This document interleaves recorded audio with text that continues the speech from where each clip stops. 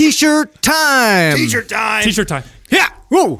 All right. We got that was ourselves 13 reviews this week. Lucky number 13. Yeah. And we got 4 shirts going out to the winners. We just keep throwing money away, don't we? We do. Burn it all. But it's well thrown away. All right. Our first winner is Madison9143. Not just a mom of twins. Ooh. Super glamp. Super what? Super glamp. Oh, okay. Crime of the century.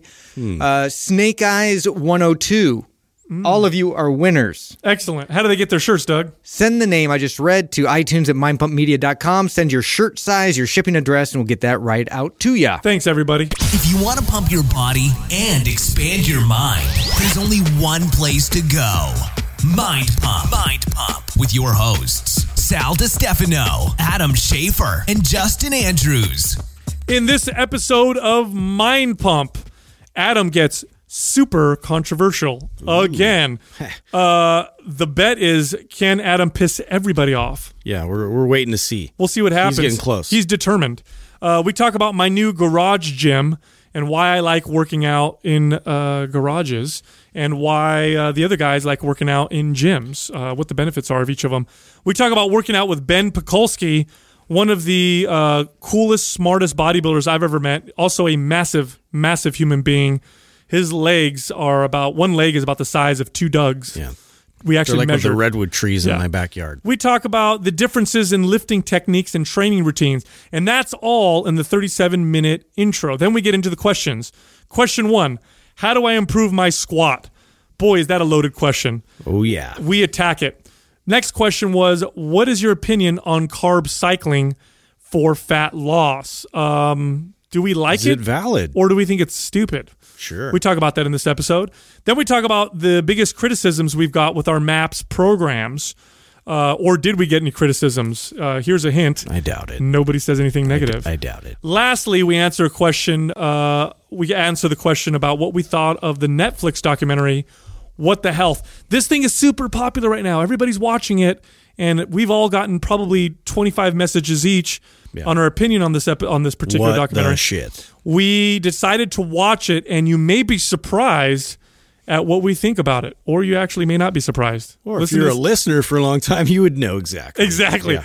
Listen to this episode for all that amazing information. Also, there's only 3 days left for our summer starter pack. This starter pack includes MAPS Anabolic, which is our foundational program, nutrition and fasting guide, our MAPS Prime program, and access to our forum. We take all that stuff, we bundled it together very nicely in a wonderful tight package. With a ribbon. And then we cut it more than half in terms of the price. Huge Holy discount. Shit, that's aggressive. Go to mindpumpmedia.com to enroll in that now. You know what? There's a missed opportunity there. You're talking about working out in your garage, and I didn't give you the Weezer song that would apply best for that. What is it? In the garage, I feel safe. No one cares about my ways. Enjoy the episode, everybody. Dang. Oh, my goodness. Did I get some heat for the girl question the other day? Sometimes I hear what you're saying, Adam. and I just quietly allow you to say it because You're allowed to have theories. of course. Well, it was like I told somebody. I knew you'd get heat. I know what Of you. course. I knew you'd get heat. And you know what? For as much heat as I got the same. The others said, like, oh, I'm glad someone said something, So it's like you can't make everybody happy. And at the end of the day, it's my opinion. And I said, listen, here's my opinion. Like, I've had, 10 years of running big box gyms, and this has happened to me not a couple times, not 10 times, but a lot. And, the greater percentage were more situations where somebody was, drawing attention to themselves. They were the common denominator in it. Now, that being said, that doesn't mean I'm not fucking saying that there's not a ton of people at the other side of the coin where they're getting harassed by some fucking asshole, because I've had to launch that guy out of the gym too. So to your defense, and this is in regards, because some people might not have heard that conversation, this is in regards to a question we had on a few episodes ago in a quad where a young lady was asking, she was talking about how guys are kind of following around in the gym and being creepy and, douchebags or whatever, and like how she can prevent it because she doesn't think she's doing anything to draw attention or whatever. And what Adam basically said was some people do draw attention to themselves and then get upset when they do get that attention. And of course, you're going to get heat for it because in today's climate, and it's political climate. That's what's driving this. Is that people will assume that you're placing blame or excusing shitty behavior. In other words, right? Which I'm told. In other words, if there's a woman or a man, working out in the gym and exposing a lot of their body, and then they get lots of attention on themselves, and maybe it's negative attention. Maybe there's a guy that's like, makes a disparaging remark, like, hey, you're hot, or, something really bad, right? It's not excusing that guy for saying that, but there's definitely a higher likelihood that you may get attention that you may not like. It's almost, what it reminds me of? It's almost like, and this, I'm going to draw a parallel here that might even piss people off, but it's like saying, hey, I'm going to carry a firearm on me. I'm going to get a concealed carry permit because I want to make sure I can protect myself in case something happens. And then people will say, well, you shouldn't have to do that. People should just know not to come after you. It's like, look, that's just the reality is, if you are in a certain situation, if you place yourself in a situation, or if you dress a certain way, or if you say certain things, because your words can do this as well, the likelihood that you may garner attention from people you may not want it from, or that you may hear things that are, or you may increase the likelihood of some shit happening, it's just higher, and that's just fucking reality. I hate to say it, but it's true. It's just the reality. It's not excusing that shitty behavior, because I don't care if you're a woman and you're walking around in the streets naked. If you're walking around in the streets naked, and doesn't give any pervert the right to say to or touch you or do anything. Of course not. No. But is the likelihood that you're going to get that attention higher? Well, it's fucking, that's reality. I don't understand why people get mad at that. And I think, it's just the way I it is. think it's because a little bit of on the side that she was the one asking the question, I think, you know, and so it's like, if you're going to assess that this is a question coming from her, like, why is this all happening? Why do I keep getting this type of attention? Like, it's just a logical conclusion to not just look at, what your environment is, but also look within what you're projecting. Well, it's not the first time I've been asked that question. I've been asked that question many times, and I don't remember the actual girl that asked the question, so I can't speak on her profile. But typically, this person who asks a question like this, and I'll go through like their Instagram and I'll look at like their photos they're posting, and it's like, okay, well, you're taking, your shots in your selfie mirror, half naked, bending over, showing your clam, like, and then you wonder why you get that's a term I haven't heard in a while. You wonder why you get all these perverts writing shit on, and not to justify what they're doing. I'm not saying that they're fucking not in a wrong or they're not inappropriate. Like, yeah, fuck those guys too. But you have to ask yourself at some point, am I drawing attention to myself? What would your big brother tell you? Yeah, You know what I mean? Like, if you had a big brother, what would he tell you? And sometimes you're doing nothing, right? Sometimes, and this is also true, sometimes you're doing nothing at all to attract any kind of, you're just, you're normal, you're dressed normal, you're minding your own business. And this is a lot of times that there's just shitty people out there that are going to fuck with you.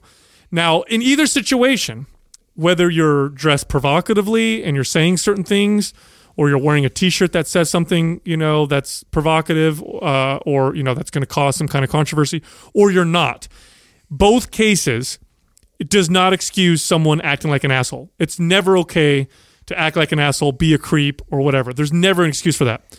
Just the likelihood of that happening goes up when you're sending potential different signals. And you may be sending signals that you're not aware you're sending, or that you're not even trying to send. So remember this, whether you like it or not, this is just, again, it's just fucking reality, okay? And people aren't perfect, just the way it is.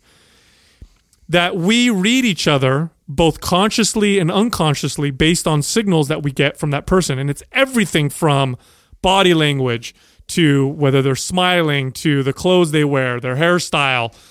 You're going to see someone, even for a split second, you're going to pick up on signals, and your brain starts to make decisions on that person. It's been proven over and over again.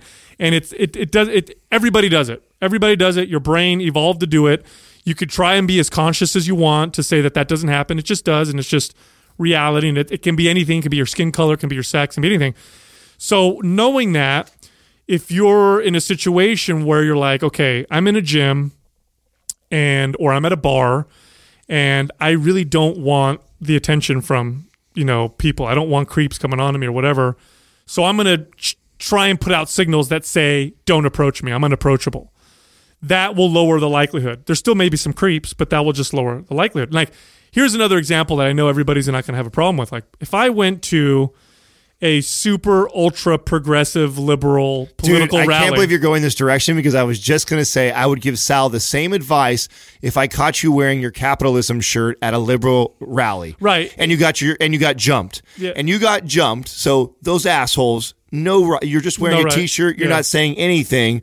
But because you're wearing a capitalism shirt at a liberal rally, you could get some shit like that. Or more accurate would be like at a socialism type rally, right? Or if I'm wearing and I'm not a Trump supporter, I want to make sure I say that before everybody freaks out. But if I went to like a super progressive liberal rally and I'm wearing like America, Make America Great hat and there's been videos of people. Now I've seen this, like dudes will go to a rally which wearing you have the opposing. Right to. You have every right, and to nobody do has that a right to fuck with you. Right. Nobody can touch you. Nobody can steal your hat from you. Nobody can be violent towards you. Even if you use words, I could yell racist slurs and be the biggest asshole in the world, but that doesn't give the right for someone to hit me. But if I go yell racist slurs and I'm around the people that I'm throwing these remarks at or about, the likelihood that someone's going to hit me is much higher. Right. So it's just reality. But in no way, shape, or form, and people can listen to the episode 100%. No way, shape, or form are you making an excuse for people acting like assholes. Fuck no. For people to get upset with what you're saying, it's this hypersensitive political climate that we live in where we're completely throwing away logic because we're trying to be so politically correct that the bullies have changed uniforms. I read, and this is again, this is rare. Great metaphor. This is rare, but this actually happened. I should look it up so I know accurately where this happened. But I read a story a while ago where this young lady accused this guy of raping her, and then they went to court, and the court subpoenaed their text messages and subpoenaed all these different things. And the evidence, there was zero evidence that he did that, and all the evidence was that she made it up and lied because she didn't want people to know that, or her parents to know that she had sex with this guy. So her parents, confronted her, and her parents were super strict. And she's like, no, he forced me, and that was the way she excused it. She admitted it that she later on said he didn't. I apologize, but it doesn't matter. The guy got kicked out of school. Guy got lost his job. Like all these horrible things happen because in the political climate, that's such a sensitive subject that even if you suggest, or if the guy suggests that she's lying, for example, that he's got almost no case. This has happened with custody battles with fathers and mothers. I know I just went through a divorce, and luckily both me and my ex were amicable and worked together. But more often than not, the father will get fucked if they go to court and they try to fight over custody and all that kind of stuff. Or more often than not, the court will side with the mother. At least in California, in most states. And this is just statistically true. And of course, there's definitely, cases where women get the short end of the stick because of their sex. And of course, there's races and all those different. It's just reality. And sometimes we have to kind of accept it and not be so afraid of saying certain things because we're trying to be politically correct. At the end of the day, there is no excuse for physical violence. There's no excuse for threats. There's no excuse for theft or damaging someone's property. No matter what, bottom line. But sometimes you put yourself in situations where you may increase the likelihood of it. Bottom line is, I don't care what topic we're talking about. If it's a common reoccurring theme in your life, at one point you have to ask yourself something. At one point, I don't care what we're talking about. It doesn't have to be this whole topic about women or politics or any of that stuff. If something is continually happening in my life that I don't like, at one point, I have to self-reflect and ask, what part do I play in this role? That's all I'm fucking saying. That's all the advice was. It wasn't trying to segregate anybody or say that, all these girls are asking for, no, fuck that. Of course, there's always exceptions to the rule. Of course, there's going to be some fucking creeping weirdo that needs to get his ass kicked no matter what. I'm not saying that. All I'm saying is that, listen, if something continues to happen to you over and over and over, at some point we should self-reflect. Everybody should, no matter what the fucking thing we're talking about is. That's just my opinion. That's it. It's my opinion. Like, if you disagree with me and you don't believe in self-reflection and you don't believe asking yourself, what is the common denominator in this situation? What can I do differently? Then to each their own. Go around all day long blaming others on everything, but that's just not my style. And if you're going to ask me a question, that's what I'm going to tell you. Now, I had a buddy who drove, you know, the old school Hummers, the one that like Schwarzenegger used to drive? Like the big fucking tank. Big old shoebox and tank. he had, what are they called? The big pipes that come out, smokestacks or whatever, where I don't know what he would do. It's all but dieseled out. Yeah, and he'd hit the gas or whatever, and freaking black smoke would come out, right? And he had big, like, Confederate sticker on the back of his thing, and he was a cool guy. He was just very abrasive, and but he was nice to me. A little inflammatory, Dude drove to San Francisco, parked his car on the side of the road, came back, and his fucking spray painted and tire slashed, and he was like, you know, and of course. Nobody has an excuse to damage his property. Yeah. But he was like shocked. Like what? I can't believe that happened. Those motherfuckers. Oh, you can't believe that happened? How dare they? You know, and I'm like, well, first of all, nobody should do that. They are assholes. But dude, you fucking drove like you got a flag. Yeah, you might as well have like dead, you know, baby seals hanging off the back and like, you know, oil slicks coming out the back and you know, kill all hippies. You drove on your bumper sticker. You drove in your enemy's territory. Of course, they're gonna fuck dude. with your shit. Yeah. So. Some people just need some common sense. Yeah. Anyway, it's lost. Anyway, changing the subject. I had a fucking excellent workout this morning, dude. Did you? God, does it feel good to be back right now? Woo. Right? Consistency, man, is getting back to it. Dude. Getting in the routine of working out. Well, again, so I put a gym in my garage. Yeah. And it's super basic. I have a cage. I have like a basic cable, and kettlebells and dumbbells and adjustable bench. And fuck, man, I know, Adam. You said you love working out in gyms. I fucking love working out in garages. Nothing like I just love working out. Well, it's funny because you made that statement that like how pumped you are, and like you can see the energy and the twinkle in your eye about having this like at home gym. Like, it's on, bro. Yeah. Watch how much I'm gonna get ripped right now. Home, because you have an at home gym, and it's funny because we have this beautiful facility that we have here, and I'm training less in here now, and I'm back into my old routine of being in Golds a good 4 or 5 days out of the week. And you know what? Which is weird. And because I'm listening to what you're saying and the reason why you enjoy the privacy of turning the lights off in your own gym. And I can totally appreciate it, because working out for me very much so is my meditation. Like, I feel I'm totally in a zone. I really don't pay attention to others around me. I'm like listening to my music. My hat bill is down over my eyes, and I'm totally tuned into what I'm doing. But I don't know. There's just something about the energy of all these other people working towards goals, and all these different machines and dumbbells and kettlebells and tools, and just everyone working towards a goal. It just gets me going, and I tend to have phenomenal workouts in that environment. I think most people are probably like you. Do you have a preference, Justin? Whether I work at a gym or at my house? Yeah. Yeah, I like actually working out in a gym setting, just because I can disassociate myself with my house. My house is like, it has different. When I'm at home, I'm trying to be more peaceful, and I'm trying to pay attention to, the needs and the family and what I need to do at the house. I think it's hard, because then you start wrapping in the kids, kind of I look at that as more fun. Workouts versus when I want to get serious, I have to go to a gym, or I have to go in another environment. So we actually have that one family gym that's been really helpful for that, because then the kids, have a structured sort of play. They have all this stuff for them there in the daycare center.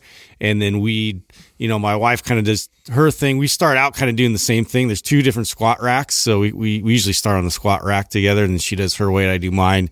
And then we split off and kind of do our own workout. So that's been working out really well. See, I think for me, the reason why, because I'm sure I was thinking about this, and it's just it gives me a totally different energy. When I'm in a garage gym, and it's basic, and it's just me and maybe my training partner, and I work out almost every workout with my girlfriend.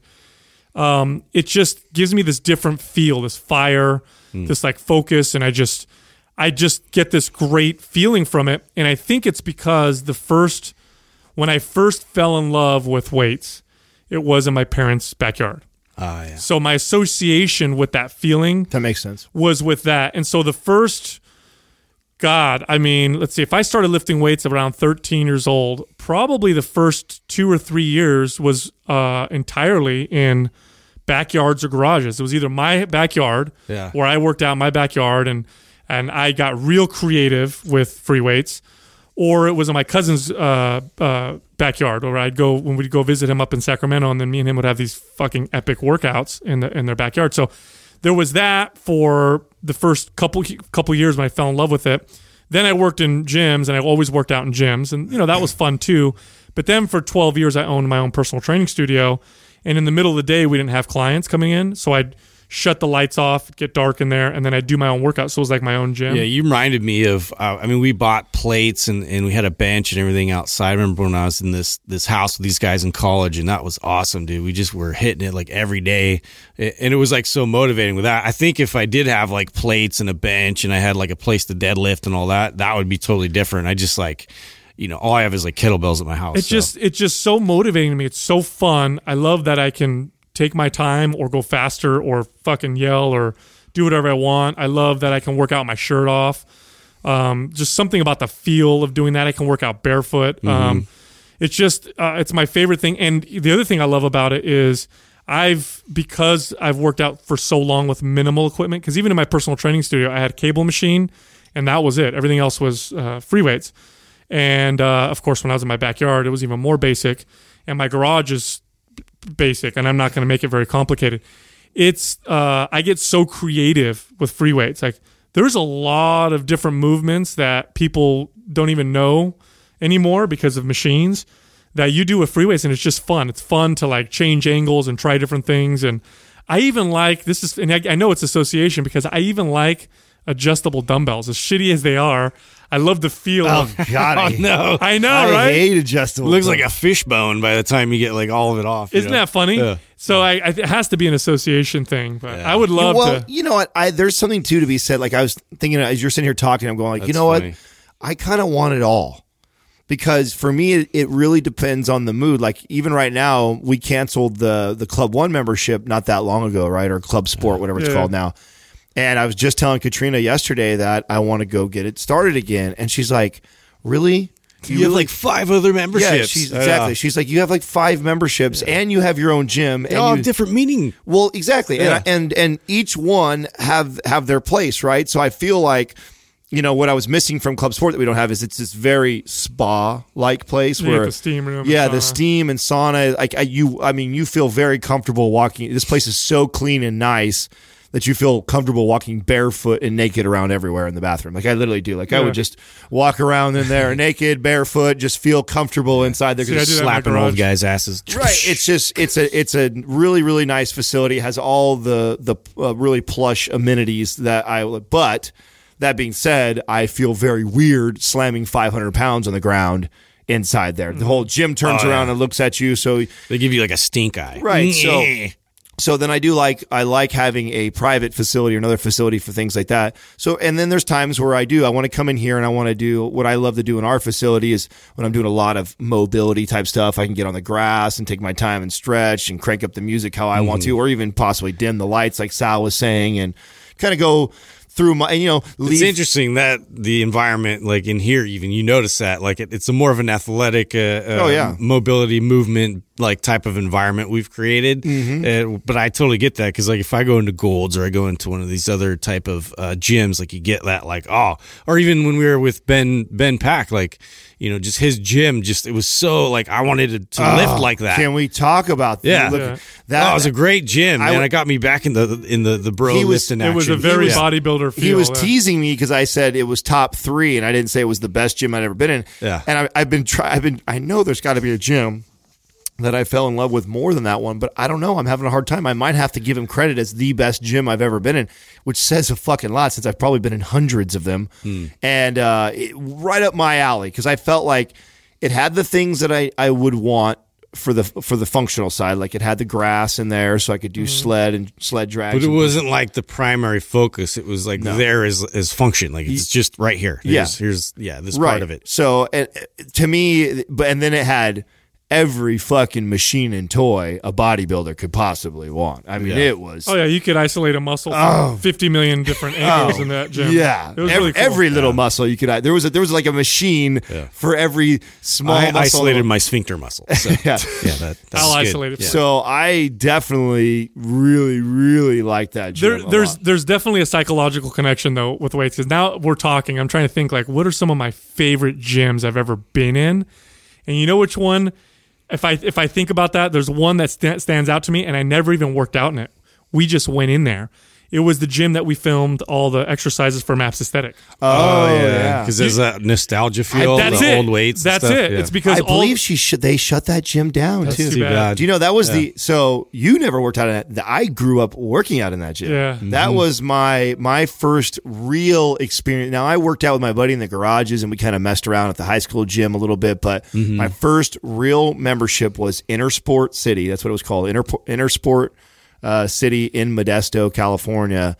And that gym, man, just... Well, I feel the same about little tiny gyms like that with like beat up like iron weights and all that, because like that's all I experienced. Well, Brendan Chapati was one of your favorites, right? Yeah. I think Chapati was probably one of your favorite gyms. I loved it. But yeah, when we walked in that one place you're talking about, Modesto, I never even worked out in there, but I saw all this old equipment that I hadn't seen in a long time that just connected me to my youth when I worked out at the YMCA or when I worked out at 24 Hour Fitness before they remodeled it on Hillsdale. Yeah. They had a lot of that old equipment. Or on Parkmore. The 24 Hour Fitness on Parkmore used to have all this old kind of like, and they replaced it all with the newer shit. You know what I really liked about Ben Pack's gym that is different than like because it definitely flooded with lots of machines and stuff, right? Mm-hmm. But I feel like some gyms like 24 Hour Fitness, they just put in like the newest, most trendy machine in there, whatever's new and trendy. Where I feel like Ben, being as obviously the level he is at, actually every machine in there was very methodical. It was methodical. You know what I'm saying? Like it wasn't just like, oh, this is the new cool, Nautilus machine, so I have it. It's like each one of those pieces of equipment in there like had a purpose and were fucking awesome. Yeah, like, very specific angle to achieve this. Yes, yes. So that I just truly appreciated that, because I've been in gyms before. Like, remember one of my favorite gyms was the gym in Reno that we go to. Oh yeah. Well, that's just a monster. I mean, what is that, like 150,000? That's like a number 2 gym for me for sure. Right. I mean, because that had like everything. Right. I mean, it had the powerlifting side to it. The ramp with grass to push a sled up. Right. Dude, fuck. Right. What is there a machine you can think of that you don't see too much anymore that you grew up using that you really like? If you see it, you're like, oh, I got to use that machine. Pull over. Fuck. Man, it's so similar. I love the pullover machine, the old Nautilus one. They don't make them like that anymore. God, you know what I'm talking about? Yes. The old, and you know what? I'll tell you one right now that I know you're gonna fucking agree with me on for sure. I guarantee it. It's a standing side lateral machine. So it's a machine with metal bar, handles, and you do side laterals on it. And I fucking loved it when I was a kid. And I never see it anywhere. No one ever has it. But if I ever find it. It's funny that some of these great machines, they moved on from them. Is that like up verticals? What do you mean? No. Sorry, I see you're making fun of my side lateral. Sorry. That went over your head. It did. Yeah. Fuck. It did. But yeah, I loved the pullover machine, and I loved the lateral machine. Those were two that I never see anywhere. That's the first one that comes to mind, because whenever I do see it, I get so excited because I feel like only a handful of gyms still have a good pullover machine. What else though? There's other ones that when I see, I go like, oh man, so glad to see that. Some don't have. The Golds that I go to has this, so it's one of my favorite machines, and why I love there are two. So donkey calf raises. Oh yeah, that one's those are hard. Donkey calf raises are hard to find. I love these exercises. Yeah, shit that you don't. Yeah. Well, not all of us were blessed with. Fucking I'm not. Fat, I'm just fat fucking calves. Bro. I'm sorry. I wish I had fat calves, dude. Then I would give a shit about all those exercises. I know they're just such funny exercises. Yeah. They're only funny because you don't have to build them, you fuck ass wipe. Like if I'm just donkey. If you actually, I mean, I don't even know if you have you ever done calves before. Do you know how to do calves? Like one time, yeah, that one where you sit down, you put the thing. God, I hate people. You don't even know the name of it. Whatever. Shut up. You know what's I don't do that shit. You know what's funny though is going to Ben Pack's gym and using all these machines. Here it comes. And Justin is like, I'm like a fish out of water. He's like, what is all this machine like, what shit? the fuck is this you guys are trying to... I couldn't even get like the right hand position. Yeah, you don't know where to sit I'm or like, what to do. You're like, you got to squeeze them. It's like, come I on. you know, though, I have to give Because you... you're such a movement guy. I have to give you kudos, though, Fuck. on keeping your cool and allowing Ben to critique you. Yeah. I mean, I know that... And talk about... this, and this happens a lot, especially with trainers. Trainers, we all have egos. It just comes with the territory. Mm-hmm. And when trainers try and tell other trainers what to do, it is the funniest thing ever to watch because it's like nails on a chalkboard. It is like nails on the chalkboard, and it's like if you have some self-awareness that if you are an educated fitness professional and you're talking to another educated fitness professional, that you want them to ask you for help if you're going to give any whatsoever. All the years that we have all worked together, we couldn't all be more different. We all have our own style, we have our own opinion on things, and I still would never come over and tell one of you how to do an exercise because I perform it differently. Unless you ask me if you said, how's my technique for this? Or, which I've definitely done, I think, with you guys before. If I'm doing a compound movement, I said, hey, tell me, what do I look like? Critique me. Am my hips coming up too fast with that? And then I'm asking for it. And we all do that with each other. Yeah, right. Especially if it's a new movement or something like that, I'm totally open to that. But watching Ben critique Justin on his mechanics on the machine, I thought it was hilarious. Well, it's totally like Justin is a movement performance. Like he trains movements, period. End of story. If it's moving a weight, he's figuring out how to do it in the most efficient way with the best form to minimize injury and to generate force. Right. And if you're doing a press and you're pressing above your head, what you're thinking is, how can I press this weight, being stable, being strong, generating force? You're not thinking, how can I feel this the most? I'm not thinking how to squeeze my delt and and then get this to respond, and which, like, we'll probably do a whole episode at some point on the difference between the two because there's validity to both. Yeah, it's just different. It's just different. It's just like, have you ever taken a bodybuilder and had them do just push a sled or some kind of a functional movement and watch them isolate muscles? I've seen bodybuilders do a deadlift and they're like hitting their lats. They're trying to squeeze their lats with the deadlift. And then it's like, no, it's a deadlift. Just fucking lift it. It's not an isolation movement. Well, and I think it's, there's no wrong or right, and I've been plenty of times where I've been lifting with Justin for years and we've lifted side by side and I've never once critique that, and I've been well aware of that. I mean, if you watch him bench press and you watch me bench press, it looks like two different exercises. It looks like two different exercises, and it's not my way's right, his way's wrong. It's like that's how he trains, and it's for him. He's looking for something out of that movement more than a certain way, and I'm looking for something out of, which I think is a good topic. Is actually that there is, I think. We always want to get in these camps of what's right or wrong, and there's everything has its place. I think the important thing is, and where I try and come at people is to understand why you're doing that. Like if you're going to do something a certain way, just understand your desired outcome there. Like, because a lot of times people's process that they choose doesn't match their true desired outcome. It's like, oh, my goal is to build this or do that, but then I'm training a certain way. It's like, well, you could do that, and I'm not saying there's something wrong with that process. It's just that if that's your desired outcome, that may not be the best approach for that. So there's definitely validity to both, right? You'll find the most effective people in a given modality or whatever tend to be also the most open-minded and will take what works from different methods and they'll apply it to themselves. And you're doing yourself a huge disservice by being so close-minded that you don't even consider that there may be there may be a validity to something that's so different from what you're doing. The Gracie family, okay? We know about the Gracies because they're jiu-jitsu guys. I'll give you an example of what I'm talking about. The Gracie family, who kind of pioneered Brazilian Jiu-Jitsu or changed the judo that they learned from the Japanese instructors and kind of modified it for their own, use, what has changed a lot since since Helio Gracie was doing Jiu-Jitsu. One of the first family members to really reach out and learn different things, who's also regarded as one of the best grapplers of that time. If you ask any of the Gracies, you ask Hickson or Hoyce or Helio before he passed away, who the best jiu-jitsu guy was, and they'll talk about Rolls Gracie, Rolls Gracie. A lot of people don't know who he is. He died at a rather young age, but when he was training, he was like the best Gracie besides Hickson. And the reason why he was so good was he was a Brazilian jiu-jitsu guy that would go to train sambo with the Russian fighters. Then he would go train judo with the judo fighters. Then he'd go do some American wrestling. Then he would go do like all these different, he'd try catch wrestling, which is an American style of wrestling.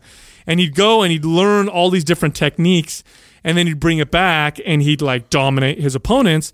And it wasn't because he wasn't the guy that said, oh, Russian sambo, Brazilian jiu-jitsu is better than that. And he may be right, he may be wrong, but let's say they go one-on-one, jiu-jitsu guy, sambo guy, the jiu-jitsu guy might win, but that doesn't mean that there isn't something he can learn from it. And in training, it's the same way. So if you're a movement guy and you're just focused on power, there may be some benefit from focusing on, isolating a muscle here and there, and vice versa. 100% there is. Well, I just talked about this the other day that somebody actually did a great... I'm just trying to open people's minds. I know, but I'm passionate about this because this is something that you will always find me doing, is moving in and out. Like, I think that there's huge benefits to moving in and out of different modalities and ways of training. I think for a majority of people get caught in training a certain way because, let's be honest, we like it. And there's nothing wrong with that either, though, right? Like, so, and I try to explain this to people too, that listen,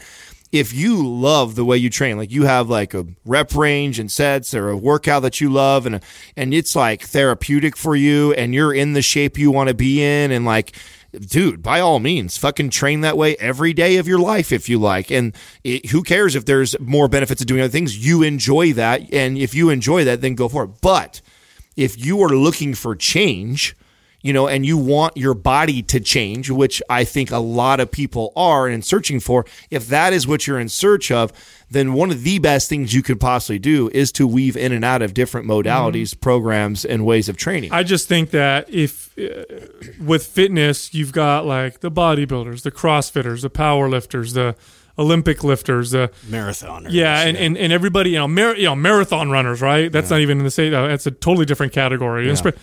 It's all people moving, you know what I'm saying? And I think if we're more inclusive and more like, if I'm a bodybuilder and I run into a distance runner, rather than kind of talking shit or whatever, like, oh, this is awesome, let's talk about how we like to move. And is there some benefit that I may learn from how you train? Yeah. There may be. And I say there may be because I don't want to be so like, I don't want to tell people like for sure, because then that might turn people up. Just be open-minded to it. You would be surprised at how many different things you can learn. It's not like you have to completely do a 180. It's just kind of introducing those techniques and those concepts and applying them into your program to benefit what you're currently doing, because obviously the principle of specificity applies to like very specific pursuits, but at the same time, like you can benefit those pursuits by introducing other modalities to experience for a while to, break the monotony of it. But then you go right back to the skills and the training that's specific to what you're trying to achieve. It's going to benefit it. It just depends on the right dosage. You know what this reminds me of? That this is the final 3 days to get the best program in the fucking world. Final 3 days left to get our starter kit. Oh, right. Yeah. With MAPS Anabolic, and what do we put in there? Prime. We put the nutrition survival guide. And access to the forum. And then access to the forum. Yeah, that's definitely our best, I'd say, way to get started. MAPS Anabolic is extremely effective just for overall strength and muscle. A lot of the building of that program, it's like somebody was asking the other day about, is this the best way to do it? Well, what we did was we took our experience and what we thought a majority of people, there will always be exceptions to the rule. If somebody already trains like this very, very consistently and this is their programming, like if you open it up and you're like, oh my God, this is identical to what I do. This is identical to what I do. Well, then, you're going to get less benefit. But what we did was we knew that what's being put out there in magazines, what most people are following from bodybuilding.com or what the latest, greatest Instagram star is saying. We're saying, listen, here's a collection of things that big rocks that we know a lot of people are missing. And here's how you organize those big rocks to get the most bang for your buck. And so we knew that a majority of people are going to greatly benefit from programming this way. So that's really the science behind it that makes it so special in comparison to other programs. And there's a reason why we have so many MAPS programs. Again, there's so much your body can benefit from training in different ways. And, our goal is to keep bringing more and more variety and be able to elicit different adaptations so that at the end of the day, you can kind of take your body where you want. And it's a lifelong thing. And if you're working out for 10, 15, 20, 30, 40 years, which would be amazing, you're going to go through cycles of training. You should go through cycles of training different ways. Otherwise, you're going to hurt yourself or you're going to get bored and you're going to stop. Yeah. Did I get that right, Doug? Is it 3 days left for the start? That's correct, yeah. Okay. Final Excellent. 3 days at Mind Pump Final Media, 3 days. mindpumpmedia.com. Excellent. Bring on the bird. Where is the bird? The eagle has landed. Today's Quah is being brought to you by Chimera Coffee. It's the only coffee that is infused with all natural nootropics for a cleaner, calmer, and more focused buzz without the crash. Click the Chimera link at mindpumpmedia.com and input the discount code MINDPUMP at checkout for 10% off. It's the motherfucking Quad. Eagle has landed. Our first question is from Tao F. Stefan. How do I improve my squat?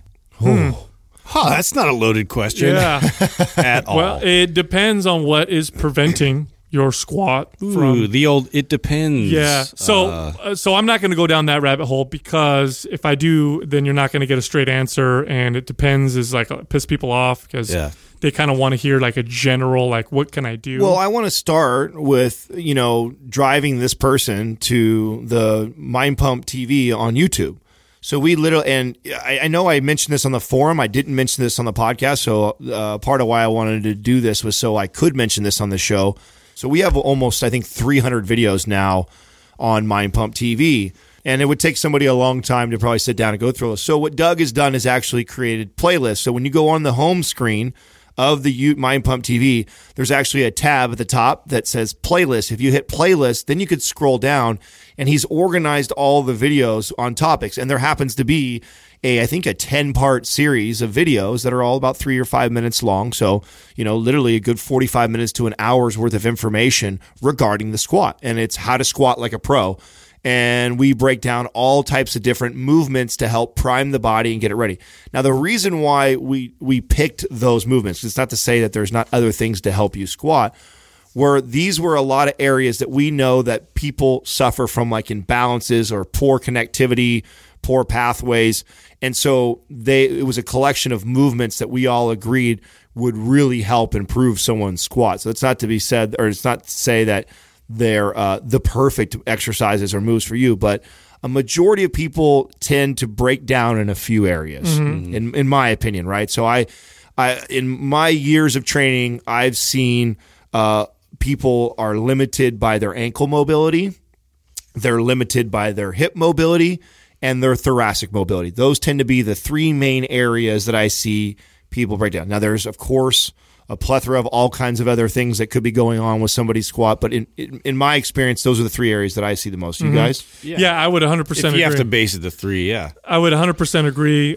So, of course, number one, we're always going to say work on mobility and correct muscle imbalances. Unfortunately, because we're on a podcast, we can't be specific because what one person's thoracic issues may look like may require different movements than what someone else's thoracic issues explain that too. I mean, the fact that I want to simplify this as much as we possibly can. So by thoracic mobility, I mean what happens to people is when they get down in a squat. Typically, it's an over-rounding. Yes, they round and they collapse forward. And that's because 90% of your day is spent in that position. We're doing things. We're driving in front of us. We're writing on paper in front of us. We're talking with our hands in front of us. So it rounds the body forward. So, of course, naturally, when you do a movement that's challenging, like a squat, especially if it's loaded, and you get down really deep, the areas where you have the least connection, like in the area, the thoracic area we're talking about, the ability to take those shoulders and keep those shoulders peeled back when you get down in that squat, they tend to collapse and roll forward, which is setting you up for potential injury or just not even feeling the movement correctly. Then it starts to bother your knees or your neck or your shoulders, and you're not feeling it where you should. Yeah, so, I mean, number one, kind of perfect the squat, perfect how it feels. You should feel comfortable in it. You should feel tight. You should feel stable. If you have access to videos, you can watch our videos and you'll kind of see what squats should kind of generally look like. That's the first real issue, is to understand, what yours specifically looks like. So a lot of times this will even take, like, I suggest like going to a personal trainer, somebody that's like has a very good assessing eye that can articulate like what specifically is going on with you. And so this is something that we've actually done with people coming into the forum, and then they want to actually like get some feedback, because a lot of times, you don't really see, like, you understand the concepts, but like when you go to apply them, you're still having the same issues, and you don't really see yourself from a critical eye as somebody looking outside in. So. Yeah, and here's something that kind of blew my mind a little bit. We were talking to Dr. Jordan Shallow the other day. We had an interview with him, and he was saying how terrible of a cue it was to tell people to sit back with their squats, which is something everybody says. Yeah, no, that was some great knowledge bomb. And when he explained it, it made a lot of sense, because if you're telling someone to sit back, what they're probably going to do is they're going to anteriorly tilt their pelvis in a very strong way, which means they're going to shorten and contract their hip flexors and shorten their erector spinae muscles of the lower back. And you'll see this when they're squatting, because their toes will want to come off the floor. They'll feel like they're falling back, and sometimes they'll feel hip impingement. So what he said for those people is, don't try to sit back, bend your knees first, and brace your core. It's funny because my girlfriend actually sometimes has this issue. I change the cues, boom, it fixed her squat right away. Learning to break at the knee. So now you go there, and then I have to challenge this. We just had someone who did a post of their squat on the forum, and I thought it looked really good, but what I noticed was he was kind of sitting back the same way too, and he wasn't breaking at the knees at the same time. Now, typically people that do that, I find they don't have a lot of ankle mobility. Their knees don't have a lot of room to travel. And I think there's some general rules too that hopefully I can help some people out with. One is that the taller you are, this tends to be a more common issue, right? So when I get really tall people, either women that are above 5'8", 5'9", men that are above 6 foot, when they squat, they don't have a lot of travel with their knees going over their toes. And so they end up having to sit back, and then it arches their low back. So, working on the ankle mobility is going to help you get down in good depth and allow you to break at the knees and the hips at the same time. Because if you break at the knees and the hips at the same time, what ends up happening if you don't have good ankle mobility, then you end up like stopping at a certain... And then you just do like a good morning squat. Right, type of deal. exactly. Lots of bend over. You know who squats like that? Lane. Yes. Lane Norton squats a lot like that. He's got a lot of forward bend in his squat, which is why when we interviewed him, he said how wearing a weight belt adds so much to his squat, because he's so... low back. His low back plays such a big role in his squat. And since you called him out on that, I feel it's just the way he squats. No, I think I should share this, because Lane initially was somebody who helped me improve my squat. He did a squat video a long time ago, and I know Jordan kind of ripped into him about some of his stuff. But there was some good takeaways that I got from his squat that allowed me to progress my squat. But what I found was I was modifying my squat instead of addressing the mobility issues that I had. So you were just getting good at compensating. Exactly. So Lane helped me get a better squat, but what he really did was he kind of helped me cheat my imbalances that I already had. And I didn't realize that later until I had someone like Justin Brink break down my mobility, my connection to my feet, and my ankle mobility. And then it really opened my eyes up that, hey, I can squat ass to grass if I put the work into all these areas that I need to address. Now my squat looks fucking completely different. Now we're talking about a year. And it feels better. Well, so speaking of Dr. Brink too, so like in MAPS Prime, like this is why we have a stick, we have a dowel bar that we use to assess like our contact points when we go down into the squat, so you can kind of see where the breaking points are. And for me, like to get that nodule in the back and kind of keep my head from going forward. So that's something I have to constantly consider and think about a lot, because I tend to want to, come forward with my head and get that forward head, and that's bad on my cervical spine. And so I'm trying to work on that part of it. Now I'm also connecting between my shoulder blades with the stick. I'm connecting down here, in the tailbone, and just having those, that constant feedback. So I have that feedback of just touch. I can really self-assess. So that's one thing, because I mentioned, other people on the forum kind of critically looking at this, but like if you want to just get going with this and figure out whether or not you're in a good angle, or if your shoulders are in fact protracting as you're coming down, all these things, like you can actually take a stick and just do that and keep your arms back, and we have that highlighted in the program. So I want to add one thing though. With here's some good takeaways for improving your squat. So let's just say you've got good form, you don't have any major imbalances, you've got a decent squat. Now, how do you improve your squat? Well, one of the most effective things you could do, and first off, repetition. Yeah, and first thing you want to do is you want to look at the people who master strength in the squat. And so you look at power lifters and you look at Olympic lifters. And believe it or not, Olympic lifters are some of the best squatters in the world, alongside power lifters. In fact, I would argue in some cases Olympic lifters are better squatters. But if you watch their training, what you're going to find is they squat frequently. They squat a lot. Olympic lifters in particular squat almost every single day, and the high level ones will squat several times a day. Well, think of it like this. I gave this analogy one time. It's like working out to me is like the game of golf, and driving is like squatting.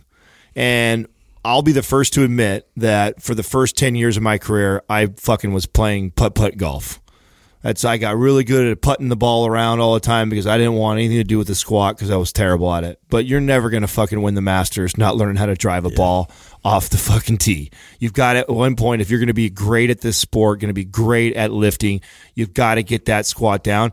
And all the details in the swing on a golf club is real similar to a squat. There are so many little parts that affect the entire movement, and you are most certainly not going to do it one time and, oh, look, and that, let me back up. Some people will. They're gonna, and those, just like in golf, there's that guy or girl who grabbed a club, swung it one time. Their mechanics were gorgeous, and they became fucking. That's rare. It's rare, right? But it happens. Same thing goes for those. Some like Ben Pack said it. The first time he ever sat down in a squat, he squatted 400 pounds. Yeah, I spent 30 years of my. Sense to their you're body. right. I spent 30 years of my life getting to a 400-pound deep squat. You know what I'm saying? He did it the first time he tried it. So there are some people mechanically that are just. They're built and they're right into that groove. Most of us, though, are going to spend countless hours at the driving range. You spend lots of money on, teachers and different golf clubs. It is that complicated of a movement, but it is also that awesome of a movement. But there's also just the frequency factor, squat frequently. Like if you do a body part split and you're training your legs once a week, that's fine. Throw in some squats every third day also. And watch what happens to your squat weight. Quick commercial break, you guys. We keep getting asked all the time, how can I support the Mind Pump family? Here's one of the best ways you guys can. You guys love that Chimera coffee that we have. Chimera Coffee with a K. You go to chimeracoffee.com, put in the discount code MindPump for 10% at the checkout. Also, if you guys want to know how I have this luxurious beard and you want one too, go to BigTopBeardCompany.com, put in the discount MindPump again, but this time for 33% off. Also, if you guys have not tried Ben Greenfield's new bars out, they're fantastic. If you want some, go to BenGreenfieldFitness.com/NatureBite, put in the code MindPump and get 10% off. Go check it out. T. Myers 100. What is your opinion on carb cycling for fat loss? So carb cycling is referring to the technique where you go low carbs some days, and I'm really generalizing it because there's lots of different ways to carb cycle.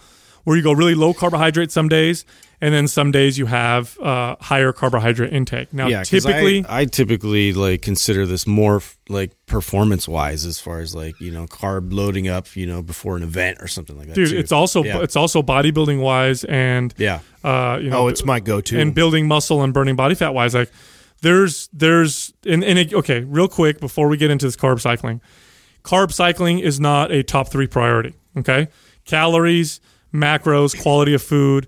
And now if you've got that all down, then you can start playing with carb cycling. So I want to be clear with that, because it's not like if you're eating shitty food and then you're playing with carb cycling, you're not going to get any benefit from it.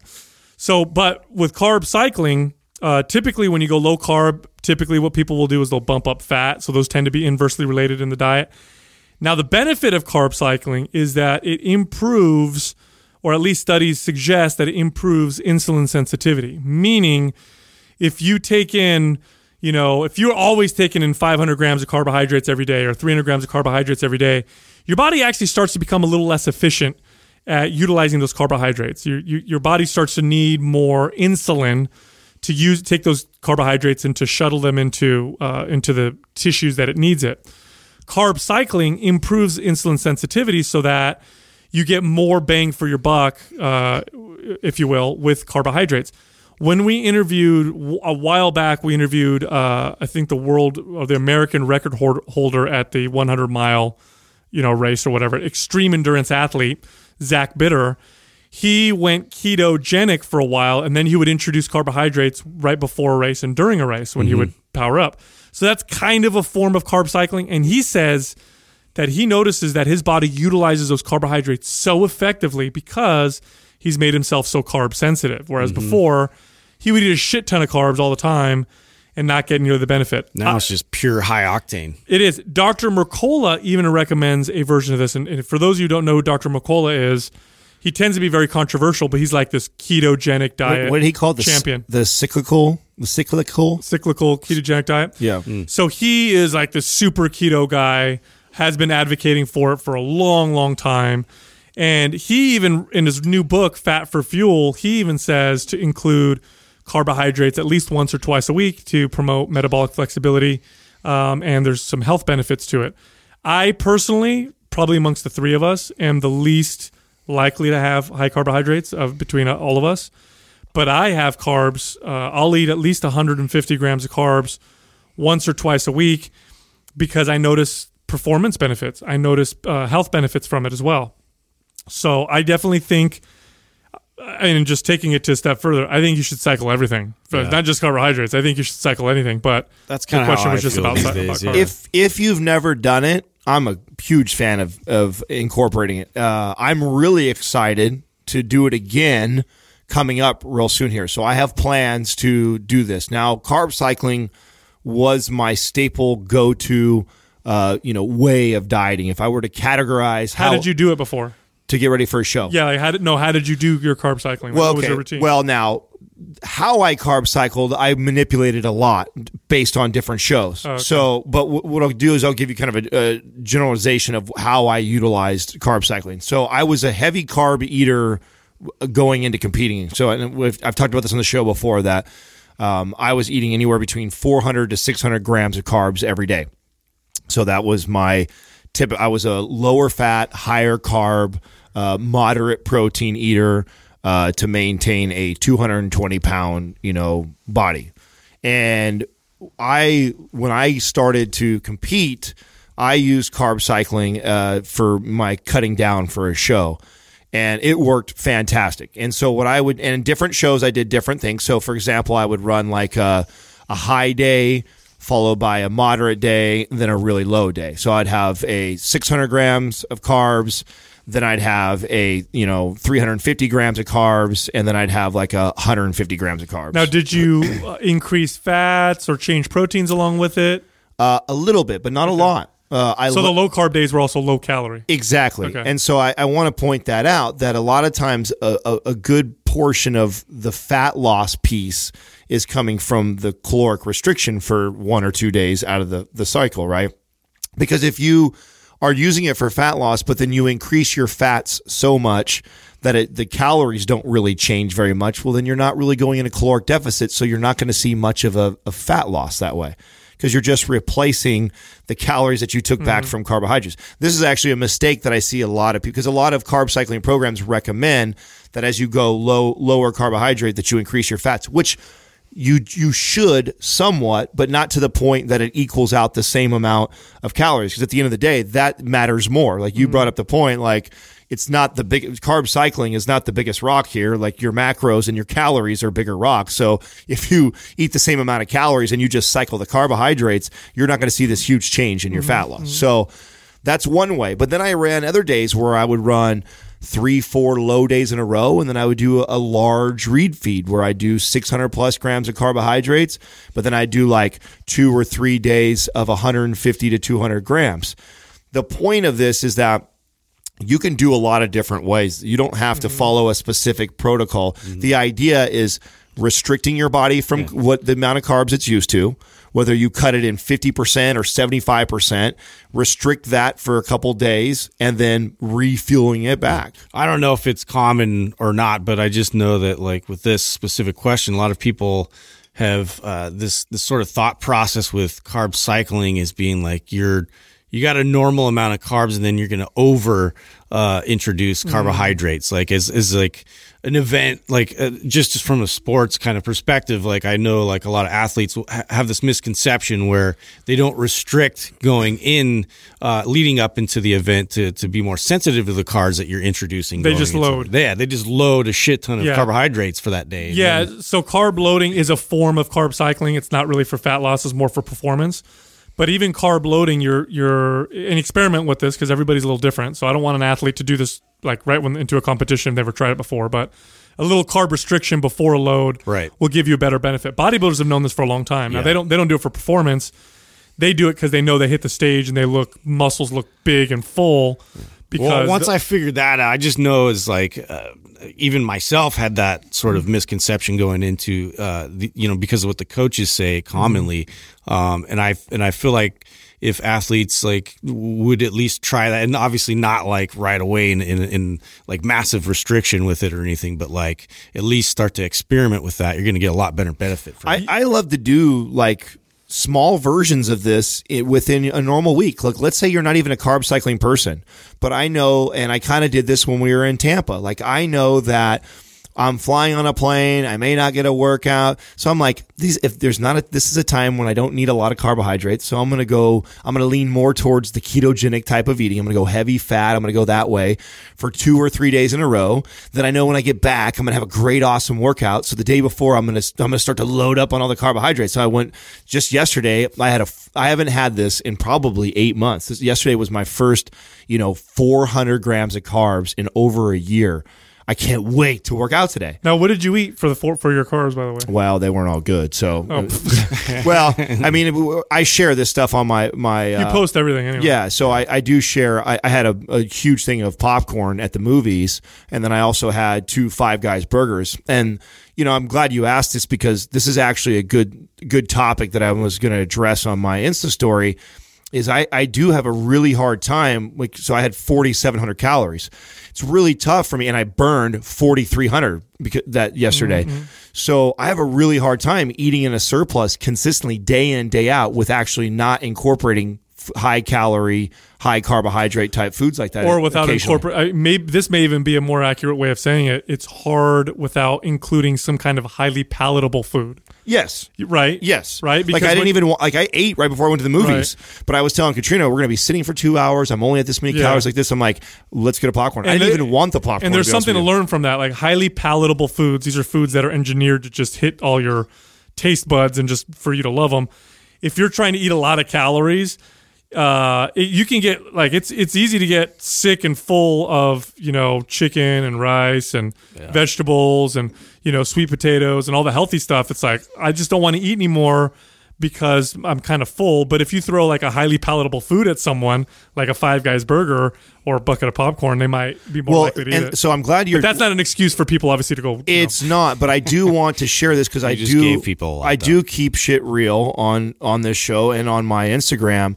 And I preface this whole bulking phase for me with, what I'm doing right now is not ideal and healthy for my body. I'll be the first to admit that. My body wants to be in this 205 range. I'm trying to push it to a 225, 230 pound male right now. And I get all the signs that it doesn't want to be this way. But I'm showing people that process and what that looks like. And one of the signs is you just don't want to eat anymore. Yeah, I don't exactly. I lived that way for a long time. I didn't even eat the whole popcorn because I didn't want any more of it. But I knew, I was like, I need to add these calories. I need to get them somewhere. And I barely still was in a surplus from what I burned that day. And on top of that, coming home later that night and having 2 Five Guys burgers. As great as it all sounds, it's funny how hard it is to live on outside of either. Like, your body has this area where either end of the spectrum. Yes, can be a pain in the ass. Either end is a pain in the ass. Dieting really, really hard to get really, really lean, like abnormally lean, is really challenging.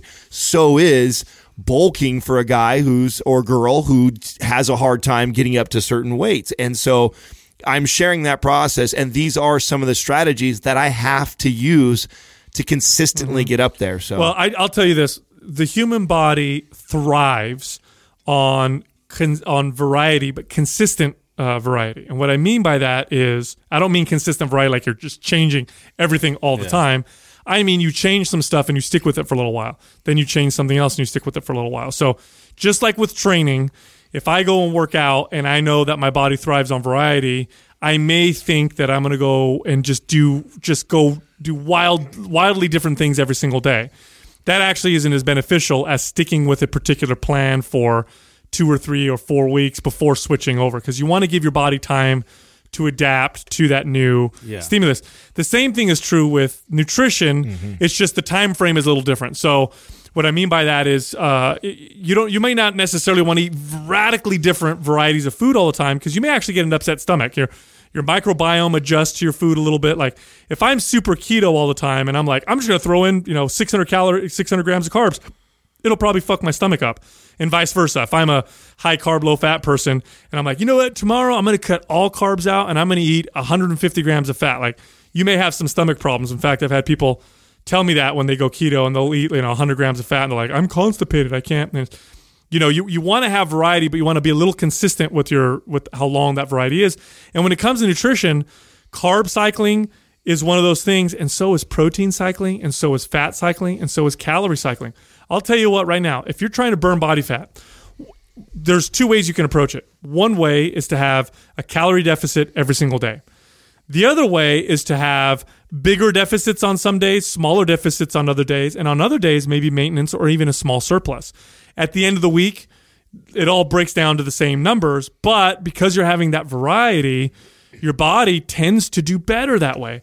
Same thing with proteins, carbohydrates, and fats. In fact, even bodybuilders are catching on. We interviewed Ben Pekulski, who was like one of the most well-known professional bodybuilders in the IFBB, a massive, massive human being and he's got this gym with personal trainers, training clients, and most of the people in there want to build lots of muscle. Obviously, they're going to an IFBB Pro gym, and he recommends most of the people that go in there have a low protein day once a week. Yeah, protein fasting once a week. Once a week. Once a week. He has all his trainers teaching his clients that. That's Very right. forward thinking. Fucking awesome. And it's not just for health, although your health will benefit from it. It's because he's noticed that people build more muscle when they throw a little bit of variety in there. And so carb cycling is up there, but it's not just carbs. Like, I'm telling you, try this with fats, try this with proteins, try this with different vegetables and different kinds of meats. And there's times when I eat lots of fish and other times when I eat lots of red meats. And you'll not only will you see that your body responds and reacts and changes better, more consistently, and feels better, but you're also going to learn your body a little bit better. Well, I want to echo what you said about, too, being consistent about doing whatever that is, though, for a little while and tracking and paying attention. Yeah, you got to know what's changing. Because some people hear that, I think, and I get worried because I think, they say undulating your calories, so high day, low day. Well, then I don't really need to pay attention because I know sometimes I eat a lot and sometimes I don't. So then people aren't connecting the dots if you're not doing that. So I do, again, highly recommend the tracking and paying attention to that, like the going back to the original question of, carb cycling. It's like, hey, run some really low carbohydrate days in a row for you. But first you got to know what your baseline is. Like if you don't know what's carb cycling to you, if you don't even know what your average carbs are every single day. So for me, that's step one, is figure out what do you consistently eat for carbs? Okay. Let's say you're a 250 gram carb eater a day. Well, then if you're going to cycle, you're going to do something between, 75 to 100, 150, and maybe 300. Those are going to be like the cycle ranges, but that would totally change for someone the same size, same or same body type as you, same goals, if they are eating totally different. Because you're talking about a guy now who eats 200 grams of carbs or less on a normal day that used to be a 400 to 600. Yeah. So my carb cycling that I would do would change. It changes. And I'm such a feel guy, right? I always talk about intuitive eating and nutrition and exercise and all that stuff. When I cycle foods and I cycle macronutrients, the way I do it is I don't track like Adam would, for example. I don't write things down and add things up. I will cut carbs until I feel like I need them. That's how I cycle. Or I'll cut protein until I feel like I need more. Or I'll drop my fat until I feel like I need more, or I'll bump my calories or drop my calories until I feel like I need more. Now, explain a little bit about, because I know there's a lot of people that hate me and love you and would want to follow how you do things. So explain what you got to really. First off, you got to really understand how your body responds to different things. So it may be different for you, but for me, I will drop carbs and I'll do it until I notice that my muscles look a little stringy. I feel a little depleted in my lifts. I don't get as good of a pump. And I start to kind of feel a little bit gaunt. And then I'll bump the carbs up and I'll get that water. Now, in. Would you say, because I go off of this field too. Now, would you say there's sometimes too, like things that like when you push it too far, like headaches or fatigue or things like that you start to notice if you go beyond like what you probably should have? I notice that my strength starts to drop more than anything, mainly because I feel I otherwise will feel really good with low carbs and high fat. So, and then on the flip, if I eat high carbs, I'll notice that if I stay on that too long, I start to hold too much more water. I'll get a little more stiff in my joints, sometimes a little brain fogs, and I'll drop them down. And I just kind of play with that. I see what my body needs. I know what my signs are that tell me what I need, and then I work with it accordingly. So my nutrition doesn't look the same from week in to week out either. The Health Engineer. Since the release of the MAPS programs, what has been the most negatively positive criticism you have received feedback on? Based on that, would you change anything about the programs? Is that an oxymoron? Yeah, what do they mean? Like positive? Like the most is it negative versus positive? Yeah, like or what are the criticisms? Yeah, I think what are the criticisms? What have people said to us about the program? And I wanted to talk about this because, to be honest, we do like we have a 30-day money back guarantee. So we've had people at one point ask for their money back. But I'm sure, and Doug probably knows this answer better than anybody. One, it's extremely rare. Two, majority of the time that he ever tells us about it, it's normally that somebody it's like a new listener that hasn't like heard any of the concepts. They open it up, right? So here's the most popular one that I've ever heard him say, right? Like they open it up and they see that it has movements like squatting, deadlifting, overhead pressing, and there's not something that like wows them. There's no side presses. There's not a bunch of movements or exercises they've never seen before. It's not like it's this, unless they do like Perform Maps Green or whatever. Well, usually with the red, with red or black, that we use a lot of staple movements in there that we all agree are some of the best things you can do, which I think we're not the first ones to talk about that. I don't think we're the first ones to say that a squat is the king of all movements. A deadlift is probably the second of all movements. It's going to show up. Yeah.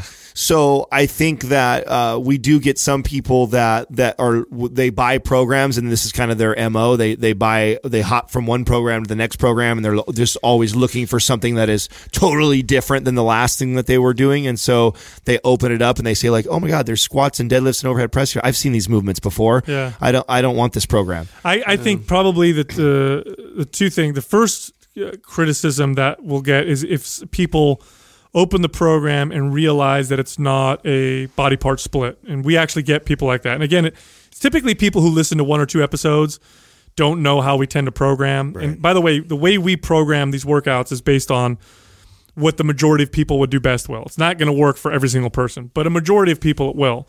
And so majority. So it's usually full body type routines with more frequency. It's not a body part split. So sometimes we'll get people who will open it up and be like, "Oh, this is not a body part split. I don't like it." So they won't even try it. And the second complaint I've gotten before, especially with MAPS Aesthetic, is that their workouts are like an hour and a half long. At least the foundational workouts, the 3 days a week that are the harder workouts. And this is because you're doing the whole body and you're doing a lot of volume. Now, the days in between are much shorter, but if you're, want to be in and out in 45 minutes, some of our programs take longer than that. Not all of them. MAPS Anabolic, you can get in and out in 45 minutes for the most part. Those are the two, I guess, biggest criticisms that I get. Yeah, I think maybe in two, like even with performance, I think there's been some criticism with like volume, with concern with these like new movements that we kind of introduce people towards. And so I think it's just most of it's coming from a place of like, I'm uncomfortable, I'm not good at this. And, this, some people like own it and then, and that turns into like, oh my God, that sucks so bad, I loved it or whatever. But yeah, sometimes people, like if they're unfamiliar with moving their body in that direction, even like it may feel like an eternity. I can think of one thing I would change. Well, oh really? Yeah, I could totally. What I would change is when we first introduced the programs and posted them on our site, would be to address what what we knew the common things you may be going through. We didn't do that enough. This is stuff that this is coming down the pipes. I mean, this is something that we were going to be addressing. But as far as the actual programming, I don't think there's out of every complaint that we've ever gotten in 3 years, there's nothing that would make us change the program. In fact, we thought when we created the programs, we thought about all the objections. We thought about all the things that who's not going to like this, why wouldn't they like it, what people could or couldn't do it. So there's nothing within the program. I think probably the biggest challenge we had early on, like when red first came out, and maybe we just had red and green, was knowing that there were other things that we wanted to address, like Prime. Like Prime to me really. Yeah. Once we had all three of the foundation programs in, and then Prime and then soon to be Prime Pro are released, I feel like we filled a lot of holes. Yeah, we're really addressing a majority of almost everybody training there. The only thing I feel like maybe we lack somebody like very specific things, right? Like I hope one day we get to go back and revisit green and address like sport specific, like a soccer player, a basketball player, a football player. This is exactly what they should do with MAPS Green for their sport, or going and saying, if you are training for a powerlifting meet, this is how you should program leading that. So we have. I know some specific criticisms we've gotten. Now they're starting to come to me like, in MAPS performance, like the first phase, which is really a strength power type phase, like where you're trying to build as much strength as possible, we'll tell people to rest between sets like 3 minutes. Oh, yeah. And people will complain like, I don't want to rest 3 minutes. That's too long. It's revolt. And they don't understand the reason for that. There's specific type of programming, and you're not in there to try and fatigue yourself. You're in there to try to maximize every set and to be able to generate as much, if not more force, as you do each successive set. So I think a lot of the criticisms come from confusion more than anything. Yeah, I think, and that goes back to what you said, which is what we're going to be working on, which I'm so excited for what we're going to be doing as far as more really breaking it down. More coaching. Of the reasoning and coaching. More coaching. Coaching? Did I just say that? More coaching. More coaching Adam, to you're the. affecting me. Right, I know. Yeah. More coaching to the point. Hopefully, it goes the other way for me then, man. Okay. More coaching to these points that it's. And let's be honest, it was one of the hardest things I've ever done in my entire career, at least, was trying to create something for the masses. It was very, very difficult, especially that we are all super anti-generic anything or anti-one way for everybody. So how do you create specific programs that tens of thousands of people are going to be following? Like, talk about a fucking challenge, Yeah. So, I mean, luckily, what's been gotta leave a bunch of open doors. Well, luckily, what our dream was to give people the framework of programming, depending on which program you do, MAPS Anabolic or Performance or Aesthetic or whatever. and give them sample workouts as to how we would program these workouts for most people. But our dream really was that people would do these, get good at them, and then start to learn their body and modify them. And now that we've been on air for 2.5 years, and we've been having people have been doing the programs for over a year or so, we're seeing a lot of that.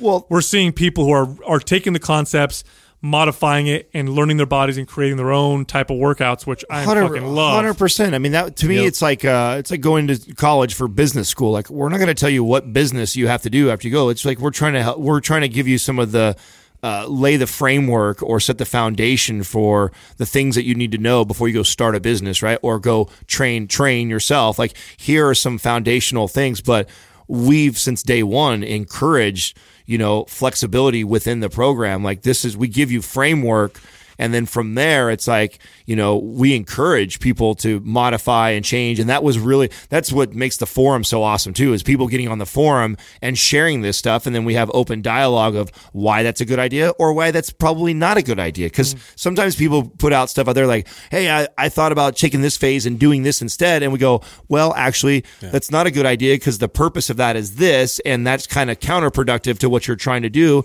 And we explain that, and then it makes sense, and then people learn from that. Or some people go like, hey, I'm thinking about doing this for this phase instead of that. And we go, brilliant idea. Excellent. If it works great for you, do that, so. Quick commercial break. Hey, people ask us all the time how they can support Mind Pump. Here's what you can do. You can go to www.brain.fm/mindpump and get 20% off Brain FM for meditation or focus.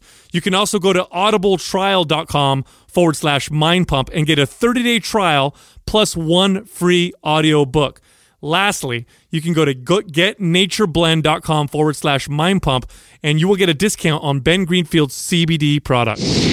Next question is from K Rock. Your thoughts on the Netflix documentary, What the Health? Oh, wow. It's a piece of shit. More like, what the hell? Thanks for listening to Mind Who Pump. the hell made me watch that piece of shit? Let's start off by saying that we did watch this in full because we had so many people on our forum, so many people on Instagram reach out to all of us wanting to know our opinion. And I want to say to everybody that it was very difficult to watch, and we all right away after about the first 5 minutes saw the direction it was going, and we're ready to, and we all agreed that, listen, as painful as this is, and as much as we know it's bullshit, we have to listen to all of it so we can speak to any points that people have questions So about. if you haven't seen the documentary, What the Hell? Well, first off, you need to understand something about... You don't need to waste your time. Well, here's what you need. Watch it. I recommend people watch it. Yeah. I recommend you watch it with an open mind. There are some nuggets of truth in it, which I'm going to cover. But watch it, and because it's important to see all points of view, because somewhere amongst all this information is where you're going to find the truth. Okay. Yeah. Well, it just screamed bias, like immediately. Well, that's what I was going to say. And propaganda, and all the above. So if you didn't see that in the first 5 minutes, like, make sure and watch it so you can kind of check yourself. That's the thing. That's the thing you have to understand with documentaries. Anybody can make a documentary. Yeah. It's not like, here's my issue. Okay. So this is all coming back again to like the whole flat earthers and all these kinds of things where, these ideas get sensationalized, and, people think that in a certain format, like whether it's like, highly produced and it's a documentary, since it's a documentary feel, that means that, this is counter information, which means that it's, this is true. So here's what you need to understand. First off, anybody can make a documentary, and anybody can have a bias and make it sound a certain way. And if you want evidence of that, look at documentaries that support liberal policies in politics, and look at documentaries that support conservative policies in politics. Both of them are going to make super compelling arguments. They're both super biased. They both go in with a particular goal in mind, and the goal is to sway the voter. This documentary, 100%, I will bet anything on this statement, was 100% driven to get people to stop eating all animal products. I would venture to say, and I don't know this for sure, but like I said, I'll bet money on it, that the producers and the director and whatever of this particular documentary are vegans and have very, very strong moral opposition to eating animals and animal products. And I've talked to vegans who have very strong moral opposition, and they will really make strong cases against all animal products. That's what this documentary does. This documentary talks about how literally all animal products are bad for you. It even goes and talks about how fish is bad for you. How omega-3s from fish are crap and you can get them from flax, and how corn and wheat are so good for you and we're designed to eat those things. And so it went so extreme. It said eating meat is racist. You know what's funny? What in the fuck? It actually, and this is like, I have to call it out, dude. It actually fucking tried to make the connection. Excuse me? It actually tried to make the connection that eating pork products and pork was racist because these pork farms, are creating, pollution, and it's always in these poor minority neighborhoods, and they're really strongly trying to make you fucking not want to eat any meat whatsoever. And what was the other one that I just fell off the fucking couch when they showed? What was it? Was it fish? Fish like eating cigarettes? Yeah. They showed like a plate of fish and then like a plate of like 20 cigarettes. Like it was like eating. Oh my God. And all the old graphics they used in like 1982 to describe how bad cholesterol is for you. You know what I mean? It's just like all this like repurposed. I mean, I wouldn't be so. It was painful to watch. These are some of the things though. I think what is important to talk about this is like, okay, why were we so quick to know that it was bullshit? Like these are the key indicators that I pay attention to. Is like when you have to take extreme analogies to make a point like that, like you're trying to prey on people's emotions, right? I even believe they used a 9/11 comparison. Yeah. Didn't they draw in on 9/11? It was 100%. This was a very political documentary. It was very like if I was watching PETA put together a documentary and they're trying to scare the shit out of everybody enough to not. Here's my advice to people who are moral vegans. First off, number one, I respect you. You have a moral opposition to eating animal products. That's awesome. I support you 100%. And I even sometimes can relate to you a little bit. There are times when I actually can understand that. That being said, you will never fucking win the argument if you try and say all meat and all animal products are bad and that's why people shouldn't eat them. And it's bad for the environment and it's killing the earth and it's racist and all this horrible shit. Not only will that not work, it's going to make people eat more meat. So stop being idiots. If you want people to stop eating meat, use the moral argument. I promise you'll have more success. And then you can say you can eat a healthy vegan diet also. Yeah. Okay? So that being said, here's the bottom line. Humans are omnivores. Fact. There is no debate on this. We are omnivores. Yeah, we have teeth for this purpose. Humans evolved eating a wide variety of foods that were available to us. We learned to harness fire very early in our civilization, and that is one of the main reasons why we ate meat as much as we did. Meat is very calorie dense. It's extremely, in some respects, nutrient dense. In fact, there's certain nutrients that are rare or impossible to get from plants.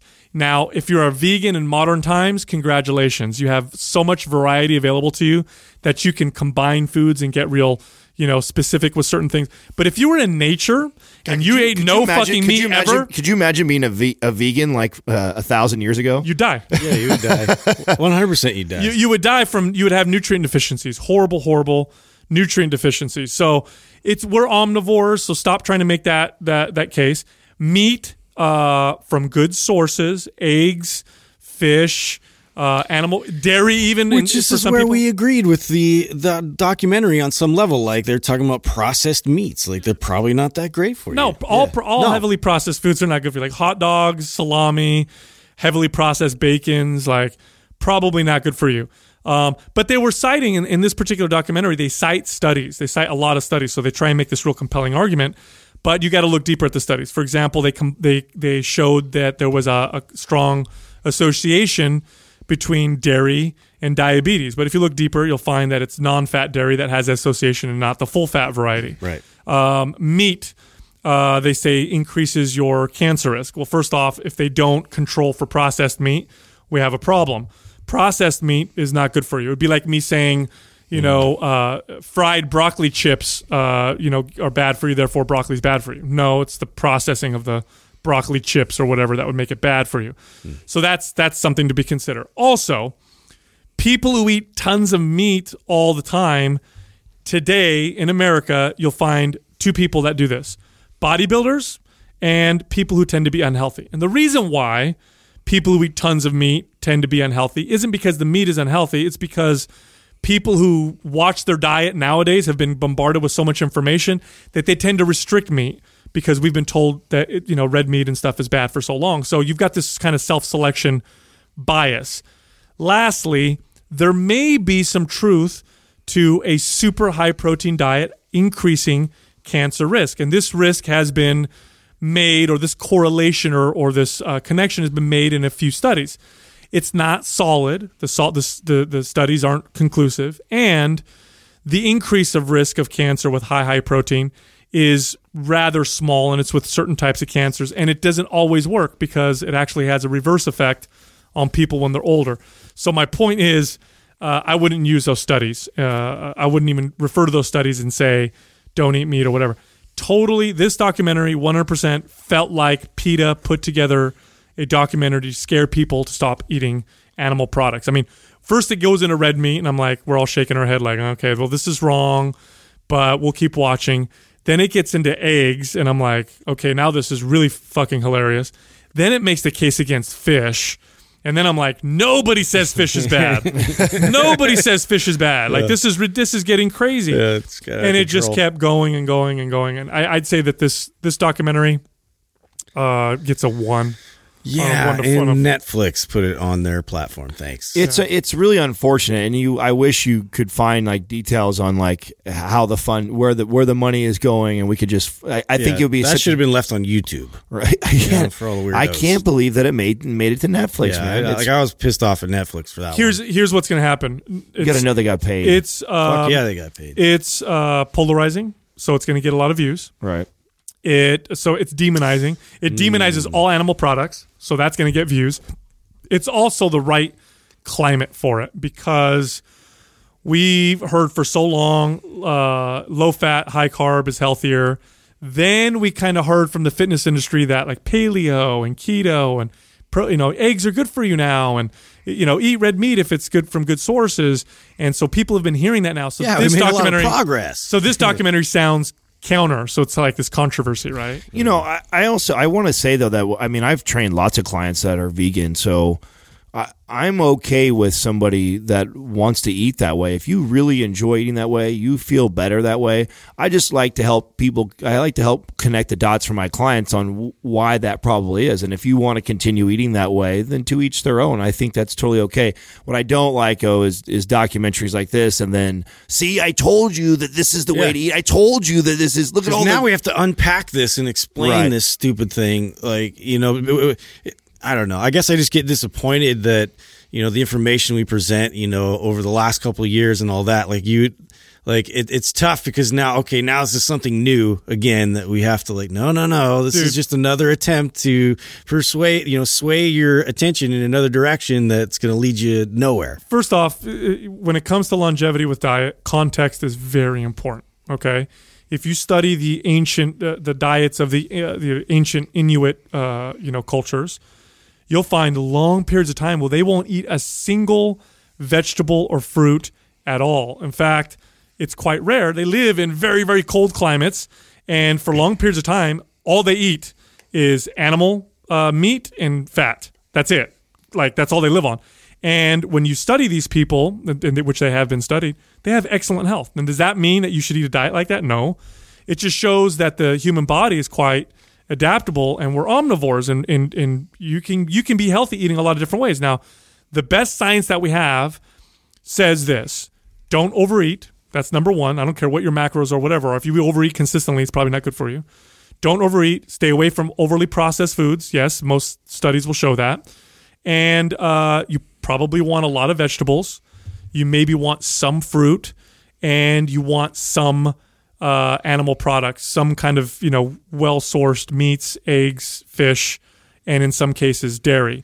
The overconsumption of anything is bad. That's what the science shows. This documentary, super polarizing. Well, we wrong. talked right away. I mean, the first thing that comes to mind when I see something too, it makes me chuckle because it actually grabs the attention of so many people. And I think we should make a funny documentary that we could. Yeah. I mean, I threw out there that we could do a documentary on how water is toxic and could kill you. Yeah. You know, if we interview the right people, cut and splice certain bits of information and science, we'll scare the shit out of you. Right. You could take and then sway you with you like could just take whatever a information. spin on almost anything to show how It reminds me of political documentaries. I mean, I love watching political documentaries because both sides of the political spectrum. Yeah, it's just like a Michael Moore. My God, they make me so. Speaking of Michael Moore, I loved it when he showed how Cuba gives free health care, and he's going to go to Cuba to get his free health care because they're so fucking awesome. And like, last time I called, I don't remember any Americans like dying on rafts, homemade rafts, trying to get to Cuba. It's the other way around. But anyway. It's on both sides of the spectrum. I love watching them because they always crack me up because it's always, first of all, every political leader is Hitler, depending on which side you're on. It really charges people up, man. And nutrition and religion and politics, it's all the same shit. What the health? Totally trying to make the case. You gave it a 1, I give it a 0.5. Yeah, garbage. What the hell? Garbage. Fuck off. Hey, go to Mind Pump TV on YouTube. We've talked about improving your squat. We talk about carb cycling. Actually, we did a video on calorie cycling on there. There's a new video every single day. It's a amazing free resource. Tons and tons of information. So if you can't get enough fitness information in your life, go to YouTube, subscribe to Mind Pump TV. You'll get alerted every time we drop a brand new video, which is every single day. Also, if you want us to answer a question that you have, the place to do it is on Instagram. So you go on Instagram, go to Mind Pump Media. That's the page. Ask us a question underneath our Q&A meme. And if we like your question, we'll read it on air and answer it on air. We also have our own personal pages on Instagram where we cover different things. My personal page is Mind Pump Sal. Adam is Mind Pump Adam. Justin is Mind Pump Justin. Oh, and by the way, Doug has a page too. It's Mind Pump Doug. Thank you for listening to Mind Pump. If your goal is to build and shape your body, dramatically improve your health and energy, and maximize your overall performance, check out our discounted RGB Super Bundle at mindpumpmedia.com. The RGB Super Bundle includes MAPS Anabolic, MAPS Performance, and MAPS Aesthetic. 9 months of phased expert exercise programming designed by Sal, Adam, and Justin to systematically transform the way your body looks, feels, and performs. With detailed workout blueprints and over 200 videos, the RGB Super Bundle is like having Sal, Adam, and Justin as your own personal trainers, but at a fraction of the price. The RGB Super Bundle has a full 30-day money-back guarantee, and you can get it now plus other valuable free resources at mindpumpmedia.com. If you enjoy this show, please share the love by leaving us a 5-star rating and review on iTunes and by introducing Mind Pump to your friends and family. We thank you for your support, and until next time, this is Mind Pump.